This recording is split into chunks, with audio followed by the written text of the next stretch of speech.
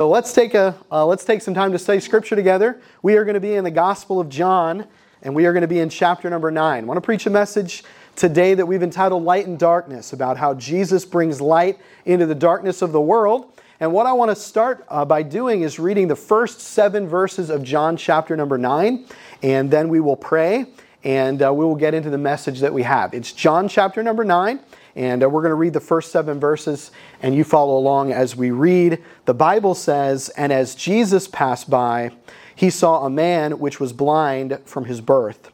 And his disciples asked him, saying, Master, who did sin, this man or his parents, that he was born blind? Jesus answered, Neither hath this man sinned, nor his parents, but that the works of God should be made manifest in him. I must work the works of him that sent me while it is day. The night cometh when no man can work. As long as I am in the world, I am the light of the world." And when he had thus spoken, he spat upon the ground and made clay of the spittle. And he anointed the eyes of the blind man with the clay, and said unto him, Go, wash in the pool of Siloam, which is by interpretation sent. He went his way, therefore, and washed, and came seeing. Verse number 8, the neighbors therefore, and they which before him had seen him, he was blind, said, Is not this he that sat and begged? Some said, This is he. Others said, He is like him. But he said, I am he. Therefore said they unto him, How were thine eyes opened? He answered and said, A man that is called Jesus made clay and anointed mine eyes, and said unto me, Go to the pool of Siloam and wash. And I went and washed, and I received sight. And they said unto him, Where is he? He said, I know not. Let's stop there and pray, and we'll get into it. Heavenly Father, thank you for your word. Thank you for the opportunity to be able to get together with your people and preach and teach your word. And Lord, I pray now that you will get the glory through the things that are said. Lord, as we think about how you bring light into the darkness of this world, bring light into the darkness of our lives, Lord, I pray that you will help us to not just be hearers of your word, but help us to be faithful doers of your word. We ask it all in Jesus' name. Amen. I am the light of the world. This is this powerful statement that Jesus makes about himself. And we know from Scripture that there are at least 2 occasions where Jesus said these words about himself. Could have been more, but there are 2 accounts, right? Both in the Gospel of John. One we just read in chapter number 9, and the other in the chapter before, chapter number 8. And what I want to do as we kind of lay the foundation for this message is back up just a little bit, read that first account in verse number 12 of chapter number 8, and sort of get a better understanding of what Jesus was talking about, so that we can better understand the specific way we want to think about it today. The Bible says in John 8 and verse number 12, Then spake Jesus again unto them, saying, I am the light of the world. He that followeth me shall not walk in darkness, but shall have the light of life. So in chapter number 8, when Jesus makes this statement, first time it's recorded for us, him making this statement, it is a very, very serious thing for him to say. The audience that he was speaking to, predominantly Jewish people, they would have immediately assumed that what Jesus was saying was making a claim to divine authority. When Jesus said, I am the light of the world, and if you follow me, you won't walk in darkness, Jesus is claiming that he has some sort of say over our spiritual life, that he has some sort of say over our standing before God. And that was no small thing for Jesus to claim.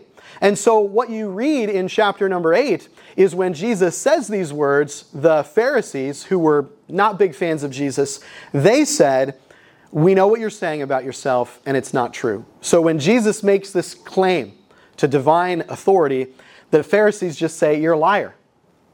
And what Jesus will then go on to do in chapter number 8, verses 13 really through the end, is he will make a defense of his claim.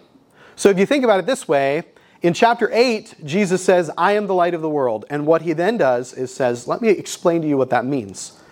Let me give you all of the implications of that statement. And there's all sorts of fascinating aspects of what Jesus said, right? There's a historical part of it. Jesus makes a connection between his life, and the history of Israel in a way that no one ever had before. Right? And when Jesus said, I am the light of the world, there's all sorts of imagery from the history. I mean, you go back to the story of Moses, and he heard the voice of God out of a burning bush. There's these images that have to do with light all the way back to the beginning. God said, let there be light. So when Jesus said, I am the light of the world, when he claimed to have this authority, it was serious. He was tying himself to history, and then he was tying himself to Jewish culture. They would have known right when Jesus said those words. It was right in the middle of the Feast of Tabernacles, and without time to really dig into all that means, there was a lot of ways in which light played a part in their religious observance and practices. So there's all this history, there's all this culture, and then there's also theological implications. Jesus is like, I'm going to make some claims about myself, and I know you're not going to like it, but this is the truth. In fact, at the end of chapter 8, when he's done making the history connection and the culture connection, he finally makes a divine connection. And in verse 58 of chapter 8, he says, Jesus said unto them, verily, verily, I say unto you, before Abraham was, I am. So Jesus really finishes off his defense of that claim by making another divine claim, this time to divine nature. He says, before Abraham was, I am. You say, well, what's the point of talking about what happened in chapter number 8? Because in chapter 8, when Jesus says, I am the light of the world, and he says, here's what that means in history, and here's what it means in culture, and here's what it means theologically in terms of who I am, all of those are fascinating areas of study. But we're not going to pay any attention to any of those.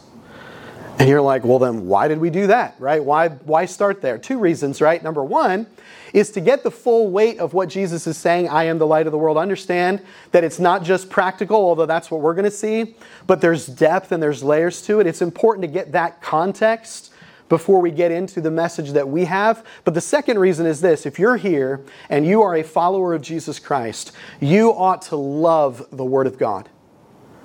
And if you love the Word of God, you will be fascinated by the Word of God. And the reason that we start in chapter 8 and lay the groundwork and talk about history and culture and theology is because that invites you and me as followers of Jesus to say, I want to dig into the Word of God for myself. And if you're here and you're maybe new to your faith or you're growing in your faith, I want to commend to you Bible study, digging into the Word of God, learning what it says for yourself. You will be greatly blessed by developing the habit of reading and meditating on and studying Scripture yourself, because that's the foundation. When you dig deeper into the Word, right, there's so much there, right? So when Jesus says, I'm the light of the world, man, there's history and culture and theology. But what's cool is we go from chapter 8 to chapter 9, and it's almost like this. Jesus says, I am the light of the world. Here's what that means. But in chapter number 9, Jesus says, I am the light of the world. Let me show you what that looks like.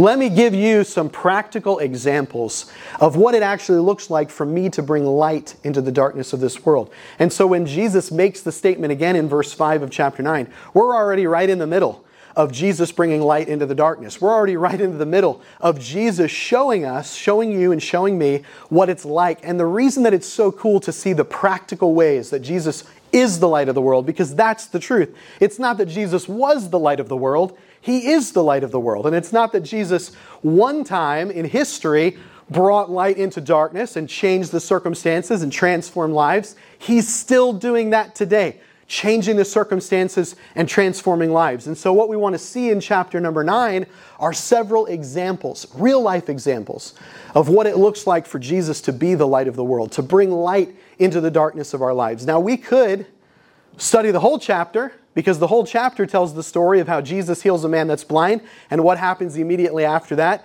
And there are at least 9 or 10 unique examples of Jesus bringing light into the world. But we're going to study the first major section, which is the passage that we read today, starting in verse 1 and going down to verse number 12. And we're going to look at 3 real-life examples, ways that Jesus brings light into the darkness of the world. So what's the first example? The first is in the relationship between Jesus and his disciples. There's these contrasting perspectives between Jesus and the disciples.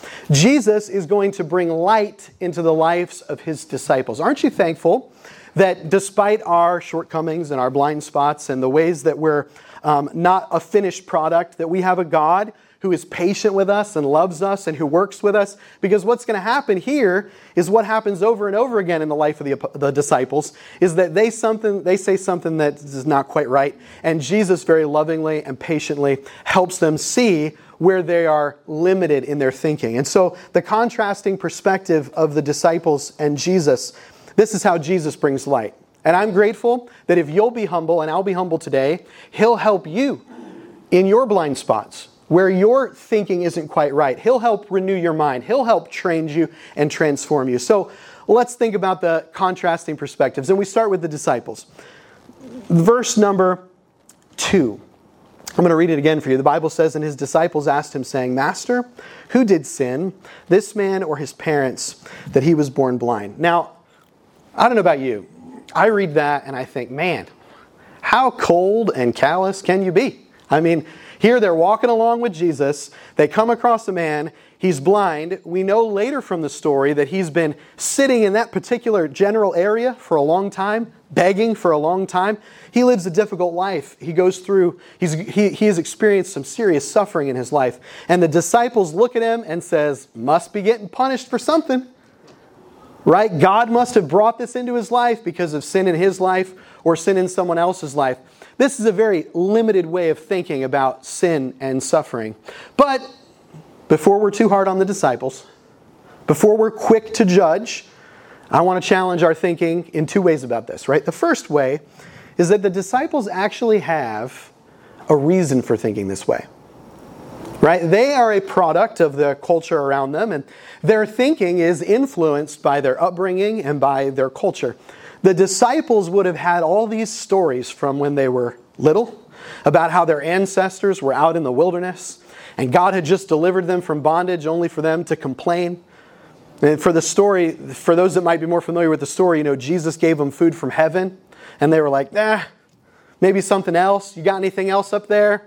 Right? And the complaining and the murmuring of the people, and what happened? They were judged by God, and they were judged in the form of physical sickness. In fact, when we read, and I don't think this verse is going to be up on the screen, let me read it for you. Deuteronomy 30, 19 and 20. "I call heaven and earth to record this day against you, that I have set before you life and death, blessing and cursing. Therefore choose life, that both thou and thy seed may live, that thou mayest love the Lord thy God, and that thou mayest obey his voice, and that thou mayest cleave unto the Lord, for he is thy life and the length of thy days." The disciples would have had this reference point, that there is blessings for obedience and cursing for disobedience, and that the cursing was often very physical and tangible in nature. So they have a reason for thinking this way. Another reason that they think this way is the influence of the Pharisees. The Pharisees and the Sadducees and the religious of the day, they're going to make it all about the way you look, the position that you have, the money you have, the stuff you have. That's God's blessing. So they are being influenced by their culture, by their upbringing, right? That's the first reason we should give them a break. But the second reason we should give them a break, and this is a little more personal for us, is that the truth is we think like the disciples think more often than we care to admit. Especially when it comes to this idea of suffering. The truth is, our perspective very much similar, and for some reasons, and for some of the same reasons, culture tells us that success is good health or financial success or stuff or career advancement. And so in many ways, as Christians, we think that same way. If God is blessing me, if He's working in my life, then bad things won't happen, or things that I consider to be bad. And so if I'm sick, or if I'm struggling financially, or if there's some other issue I'm facing in my life, I must be doing something wrong, or God must not be blessing me or working in my life. If we're truthful, we think like the disciples think more often than we should. And we have the same reason for thinking that way. But here's where Jesus brings light. Aren't you thankful that where we come short, we have a Savior who's willing to patiently and lovingly show us where we come short? Because there's the perspective of the disciples, very limited, very temporal. It's focused on the physical. If God's blessing, then there must be physical blessings. But Jesus steps in verse number 3 and says, "Neither hath this man sinned, nor his parents, but that the works of God should be manifest in him." Now, I've always read this story and thought to myself, if I was that guy, I'd have been like, what now? Like, back up just a bit. Like, what did he just say? He just said, nobody sinned. This isn't punishment. This isn't God bringing suffering into this man's life because of something that he did or his parents did. It's all been for this moment. It's all been so that right here, right now, I could get the glory in and through this man. Now, that is a different perspective on suffering. That's a perspective that's not so limited and temporal, but one that is eternal. Jesus says, there is a God. He's in control. He's always working. And even through difficult things, He can work. Even things that hurt, He can use to bring glory to Himself. Now, before we read a couple passages that help kind of solidify this in our minds, let me say this. There are some of you, and you're going through difficult things, or you have people in your life that are going through difficult things. And if we're honest about how we feel, they're awful. Right? And the truth is that sometimes we try to sanitize our suffering. Right? We feel like maybe, especially when we come to church, that we can't just be honest about the fact that some of us are going through difficult things, or people that we love are going through difficult things, and this is how we really feel. It hurts, I hate it, and I wish it would stop. But you know, it's okay to feel that way. It's okay to be honest about how you feel about the difficulty that you're going through. Suppressing how we feel or pretending like we don't feel that way, that's not God's plan for us. What He invites us to do is to be honest about how we feel, but to have the faith to believe that He can still be working, even in the midst of difficult things. That He can take some of the pain and the difficulty that we go through. There's a reason why so many people can become discouraged and despondent in following Jesus, is because if we make God's blessing physical and tangible, if it's going to look this way, it's going to work out this way, we are going to be discouraged, because Jesus told His disciples, in the world you'll have tribulation. Sometimes we're going to go through difficult things. Do we have the faith to believe? Are we going to let Jesus bring some light into our life, invite Him to expand our perspective, and see that sometimes, even through difficult things, He can bring glory to Himself? Paul gives at least two places in the New Testament where he lays out this kind of way of thinking about the Christian life. Philippians 4, verses 9 through 13. Let me read these verses. Those things which ye have both learned and received and heard and seen in me, do, and the God of peace shall be with you. But I rejoiced in the Lord greatly, that now at the last your care of me hath flourished again, wherein ye were also careful, but ye lacked opportunity. Not that I speak in respect of want, for I have learned in whatsoever state I am, therewith to be content. I know both how to be abased, and I know how to abound. Everywhere and in all things I am instructed both to be full and to be hungry, both to abound and to suffer need. I can do all things through Christ, which strengtheneth me. Right? The context of what is probably one of the more well-known verses in the Bible is this: I know how to experience physical blessing, to have my physical needs met, to have what I need food-wise, to have what I need money-wise, and I also know what it's like to suffer need. But I can do all things through Christ, which strengtheneth me. I know how to abound, and I know how to be abased. I know how to not abound. I know how to have zero, nothing. And you might be here and you might be thinking to yourself, maybe I'm doing something wrong. Have you ever considered the possibility that what you're going through that's difficult, some of the suffering that you're enduring, do you have the faith to believe that God can take it and use it to bring glory to Himself? I know it hurts. I know you hate it. And I hope it stops for you too. I hope God's plan is that it ends, and it ends quickly. But we have to have the faith to believe that God can take the suffering and use it to bring glory to Himself. There's another passage, 2 Corinthians 4, verses 5 through 18. This is a lot of verses, but this is like, let's just let the Word of God wash over you on this one. Right? These are powerful, powerful place in Scripture.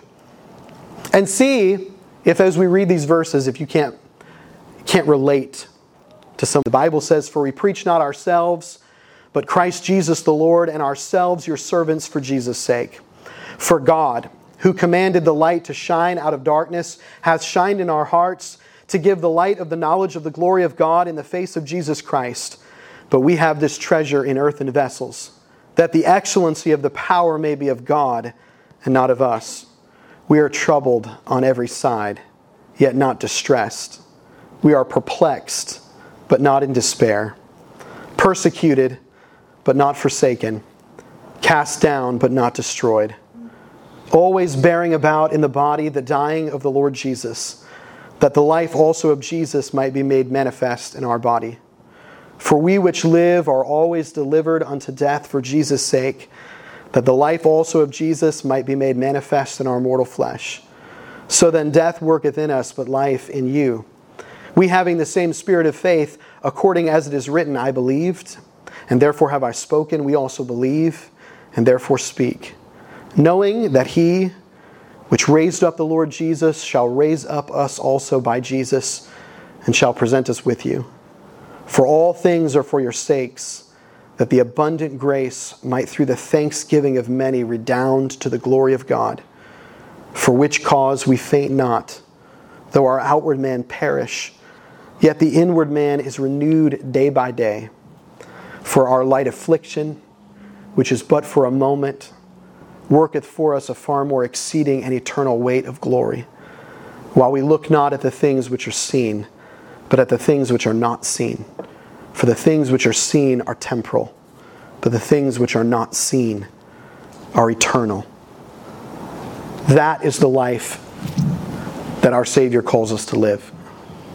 One in which we bear in our body the dying of the Lord Jesus.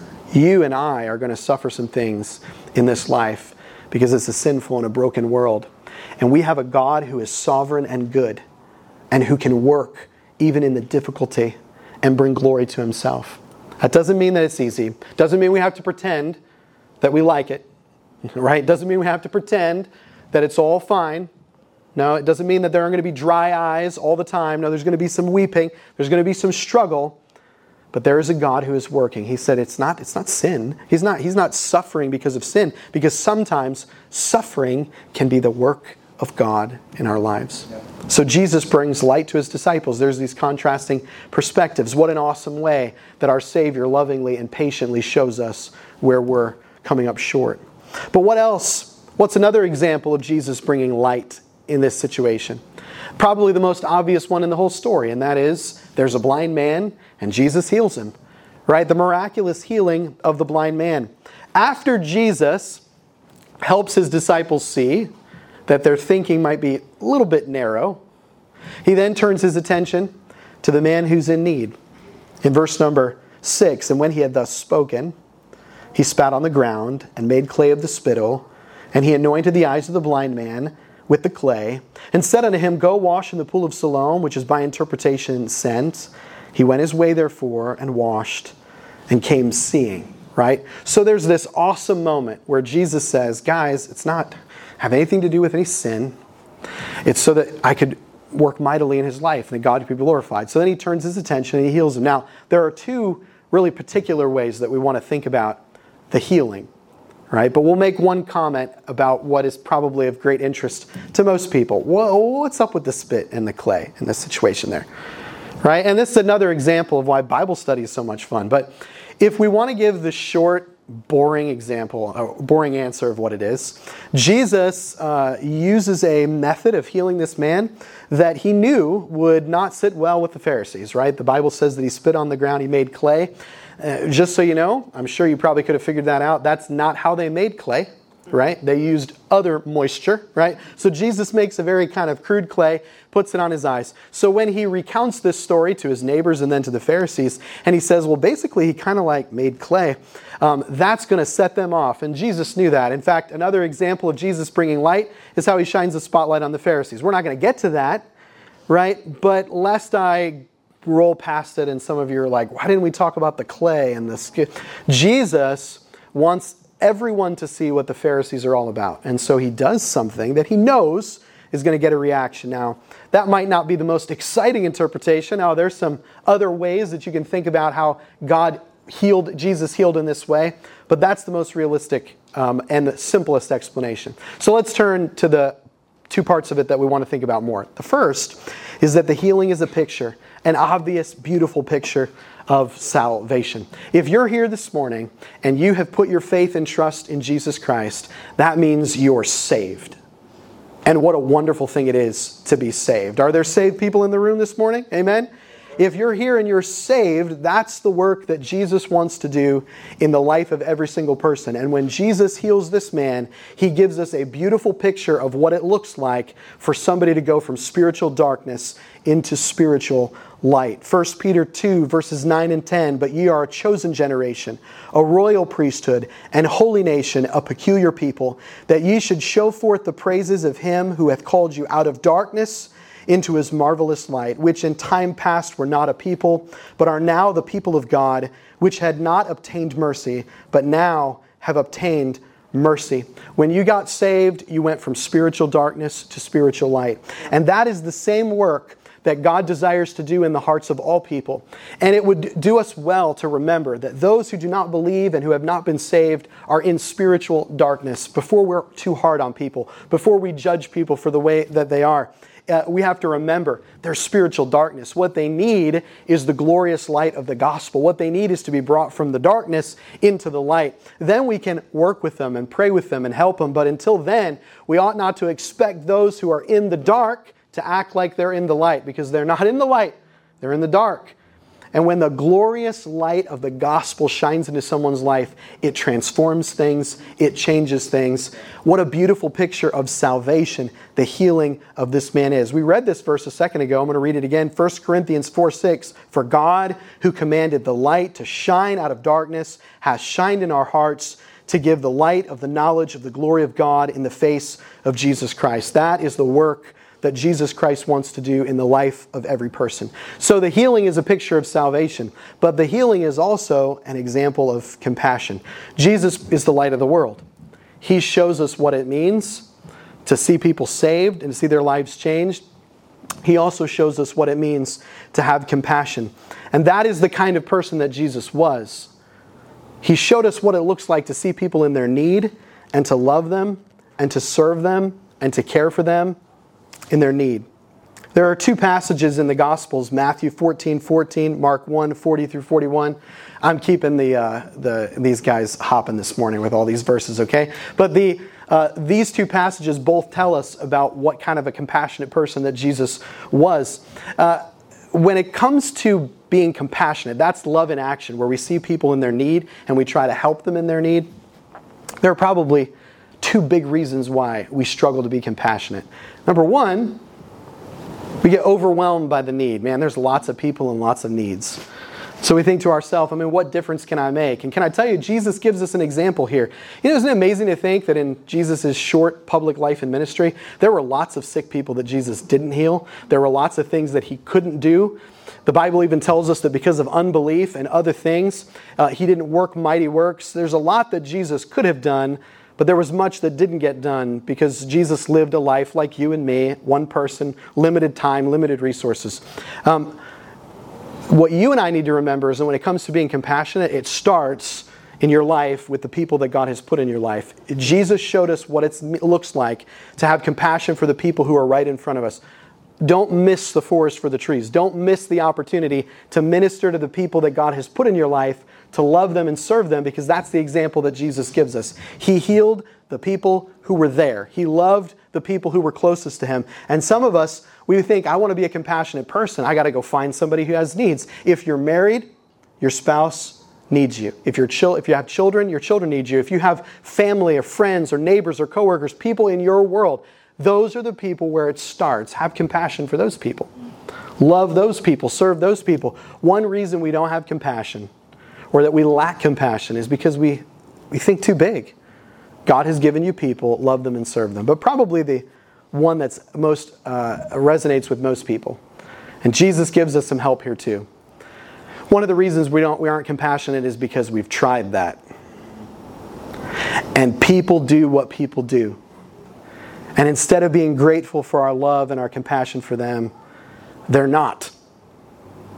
And one of the reasons we lack compassion is because we've been there, done that, got burned, and I'm not interested in putting myself out there like that anymore. Now, if that's where you are, it's like, I've tried to love people selflessly and sacrificially. I've tried to serve. I've tried to give. And all I got in return was the awfulness of people. First of all, let me tell you that I know where you're coming from. And we also have a Savior. who knows where we're coming from. Where he just poured himself out there, loved people, served people, only to have it pushed back in his face. And what he invites us to do, what he invites you to do, is for me and him to trust him and keep, listen, you have one life to live. Love people the way that Jesus has called us to love people. Love people the way he has showed us to love people. We have one life to live. And listen, if you're here and you're hurting because you've tried this and it's gotten thrown back at you, can I tell you, I'm praying for you. I hope that this isn't a message where if you're hurt, get over it. You need to get back out there. No, like some of you are hurt and it hurts and you're going to have to work your way through it. Don't think that that's what we're talking about. Well, what we're saying is this. We have one life to live. We need to live it the way Jesus has called us to live it. And that's with sacrificial love and care for others. And even if you're hurting, my prayer is that you'll be able to give it to God and keep on serving and keep on loving, because that's the kind of life he's called us to live. Jesus is the ultimate example of compassion. See, the Pharisees in chapter number 8 just called him a liar, just told him how awful he was. And Jesus could have said, you know what, forget this, it's too much. But he turns right around in chapter number 9 and loves people and serves people. That's the example that Jesus gives us. My both grandfathers have pastored for 40 plus years. And one story that my grandfather always tells, it just kind of blows my mind. He pastored in a state north of here that I won't mention what. But when he was there was a time where a lot of people in his church, they were working at auto plants, and in the mid-'80s and late 80s, there was a lot of layoffs. And he went from having a church kind of moving along to a church of a lot of unemployed people. And there was a family in his church, and they had 4 children, and they had 1 car, and it wasn't working particularly great, and it finally quit on them. And he went to my grandmother and said, you know what, I feel like the Holy Spirit is leading me to give them one of our cars. And the way my grandmother tells the story, she's like, I don't feel the Holy Spirit leading us to do that. Like, I think our wires are crossed. But they talked about it, they prayed about it, they said, okay, we're going to give them the car. So they gave them the car, and about 4 or 5 months later, they got upset about something. Like, you know how people do. Maybe you've never gotten upset, but they got upset.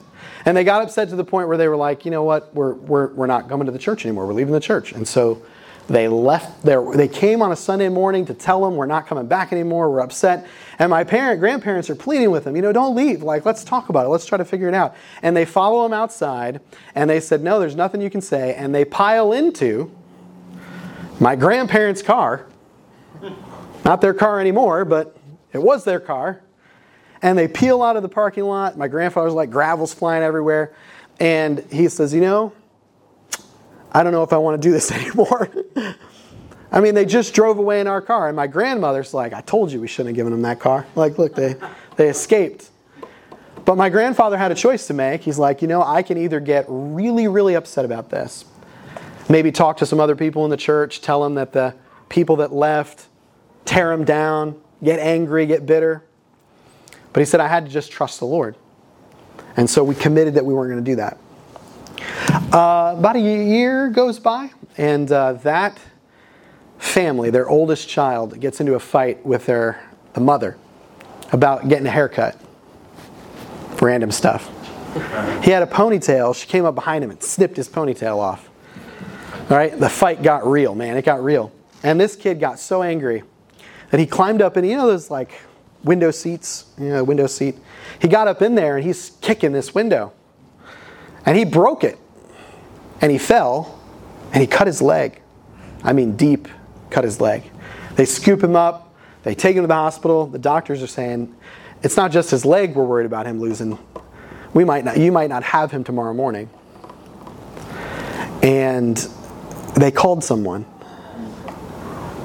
You know who they called? At 1 a.m, my grandfather. And he got on the phone and he starts talking to them, and she's like, the mothers, will you come? Will you come to the hospital?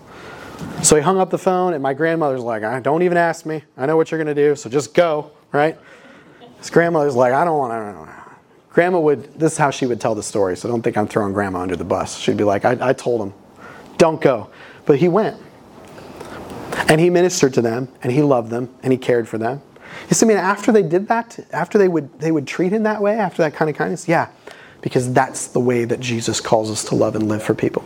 That's not easy. That's different.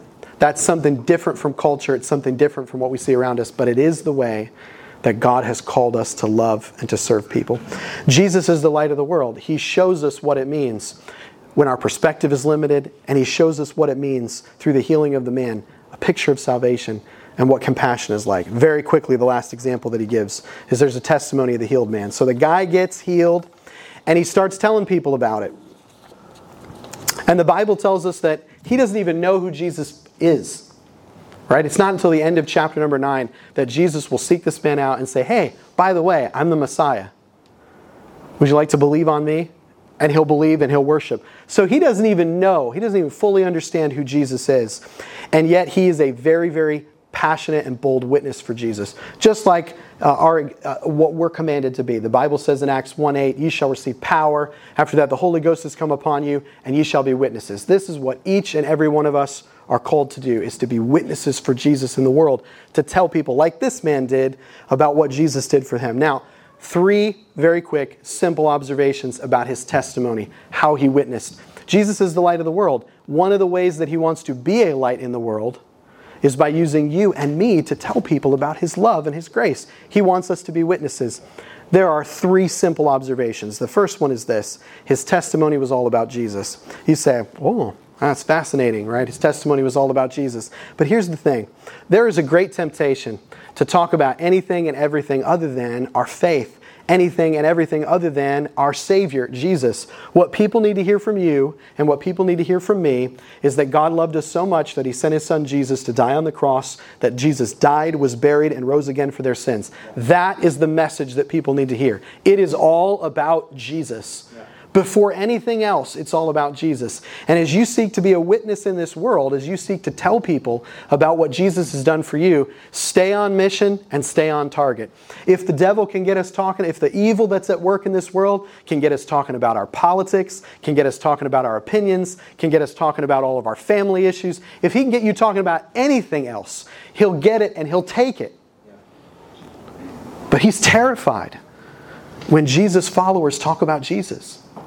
When those of us who believe invite others to believe, it needs to be all about Him.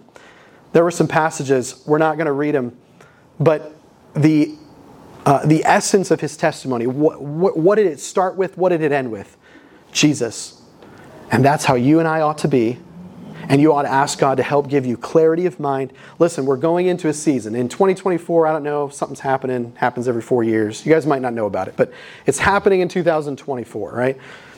And it has the potential to distract us from the things that matter most. You say, oh, Pastor, there's things that are important, and there's this issue, and there's that issue, and you're not wrong. I pray for wisdom for each and every one of us to know what to say and how to say it. But one thing I know for sure is that whatever you say at work, whatever you say across the fence to your neighbor, whatever you say at the family reunion, whatever you post on social media, first and foremost, it ought to be about getting people to Jesus. And when we allow the forces that are at work in this world and this flesh that we have to get us off topic and off mission, we miss opportunities to be a witness for Jesus. It's all about Him, right? But it was also really personal. I love this about his story. He just tells them what happened to him. And I love how it starts. A man who is called Jesus. Isn't that a great way to start a story? If you're saved, that's how your story starts. A man who is called Jesus. And here's what will happen sometimes. I grew up in church. I heard people tell stories of how they were living a difficult life and how they were addicted and how they had challenges and then God saved them.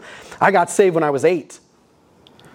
Right? The worst things were like eating cookies before you were supposed to and that kind of thing. I didn't have some great conversion story. And so I kind of struggled with that for a while. But listen, if you have a story that starts this way, a man who is called Jesus, it doesn't matter how old you were or what had happened in your life up until that point, it is a story worth telling. And some of you have some things in your past, things that God delivered you from and He worked in your life in a miraculous way, and you wonder, could that benefit? Is that going to work? You let God take your story and He will use it to bring glory to Himself. That is what we ought to desire. And your story has unique people and unique places and unique circumstances. And whatever God might lead you, if you're comfortable with, to share with others, you'd be amazed at how He can take your story and use it to bring people to Jesus, because that's what it's all about. This man's story was personal. They're like, well, I was sitting by the side of the road, and Jesus came and said, hey, you've been blind, but we're going to take care of that. And he put stuff all over my eyes, and I went and washed, and here I am. And what you'll see if you read the rest of the chapters, he just keeps telling that story. They try to get him to change his story. They try to get him to change the main character of his story. They try to get him to stop telling his story. And no matter how much they press and push, he just keeps telling his story. And that's what you and I ought to do. It was all about Jesus. It was personal. But it was honest, right? As we close things out, I love this part of the story. They came to him and they said, where is Jesus? I don't know. Later, they'll be like, who do you think Jesus is? I don't know. Prophet, maybe. They're like, well, why do you think he healed? I don't know. Right? And you read this and you think, man, this guy's got nothing. He's got no answers. One of the reasons I think we are afraid to be witnesses for Jesus, especially in the world that we're living in today, is you're afraid of getting asked a question you don't know the answer to. You're afraid of somebody pushing you on an issue that's sensitive or controversial. I don't know what I'm going to say if I get asked this or I get asked that. And you can be sure that the devil would love for you to believe that. But here's what I found and what I think the example of this man that shows us. Jesus is the light of the world. He wants to use you and me to be witnesses. And it's okay that you don't have all the answers. In fact, if we look at this man's testimony, he's like, I don't know. You'd be surprised how much people are looking for somebody who's authentic, who will just tell the truth, who will just be honest about what they know and don't know. Do not let your perception of your own limited knowledge keep you from being a witness. In fact, you can use it. Somebody asks you about something you're not sure about. Somebody gets you into a conversation. You know what? Why don't we talk again? Why don't we get together again? Why don't you research? Why don't I research? Don't miss the opportunity to create more gospel conversations, because this guy gives us a perfect example. Just be honest. And yes, you ought to desire that God would grow you in your knowledge of His Word and His truth so that you can answer questions and you can help people to understand different areas that people struggle with. But in the end, what people need is to be authentic, real Christians. People who don't have it all together. See, that's one of our problems. You don't need to be a superhero. You don't need to have all the answers. You don't need to be all things to all people. You just need to be you. God saved you. Your story is unique. How He's worked in your life is unique. Just let God use you. Just be you. Just be real. And watch while God uses that. This guy doesn't put any pretense. It's like 5 seconds ago, I couldn't see anything. Now I can see. That's all I've got. And God used it. And Jesus worked through his life. And He'll work through you too. When we're just honest, authentic, real. Right? We don't need to play church. We don't need to pretend that we've got it all together, that we have all the answers. You can just be grateful, and I can just be grateful that we have a God who takes us with all of our mess and all of our stuff and uses us. Jesus is the light of the world. The way that He works in and through this world, He brings light into the darkness, and He does it in so many amazing ways.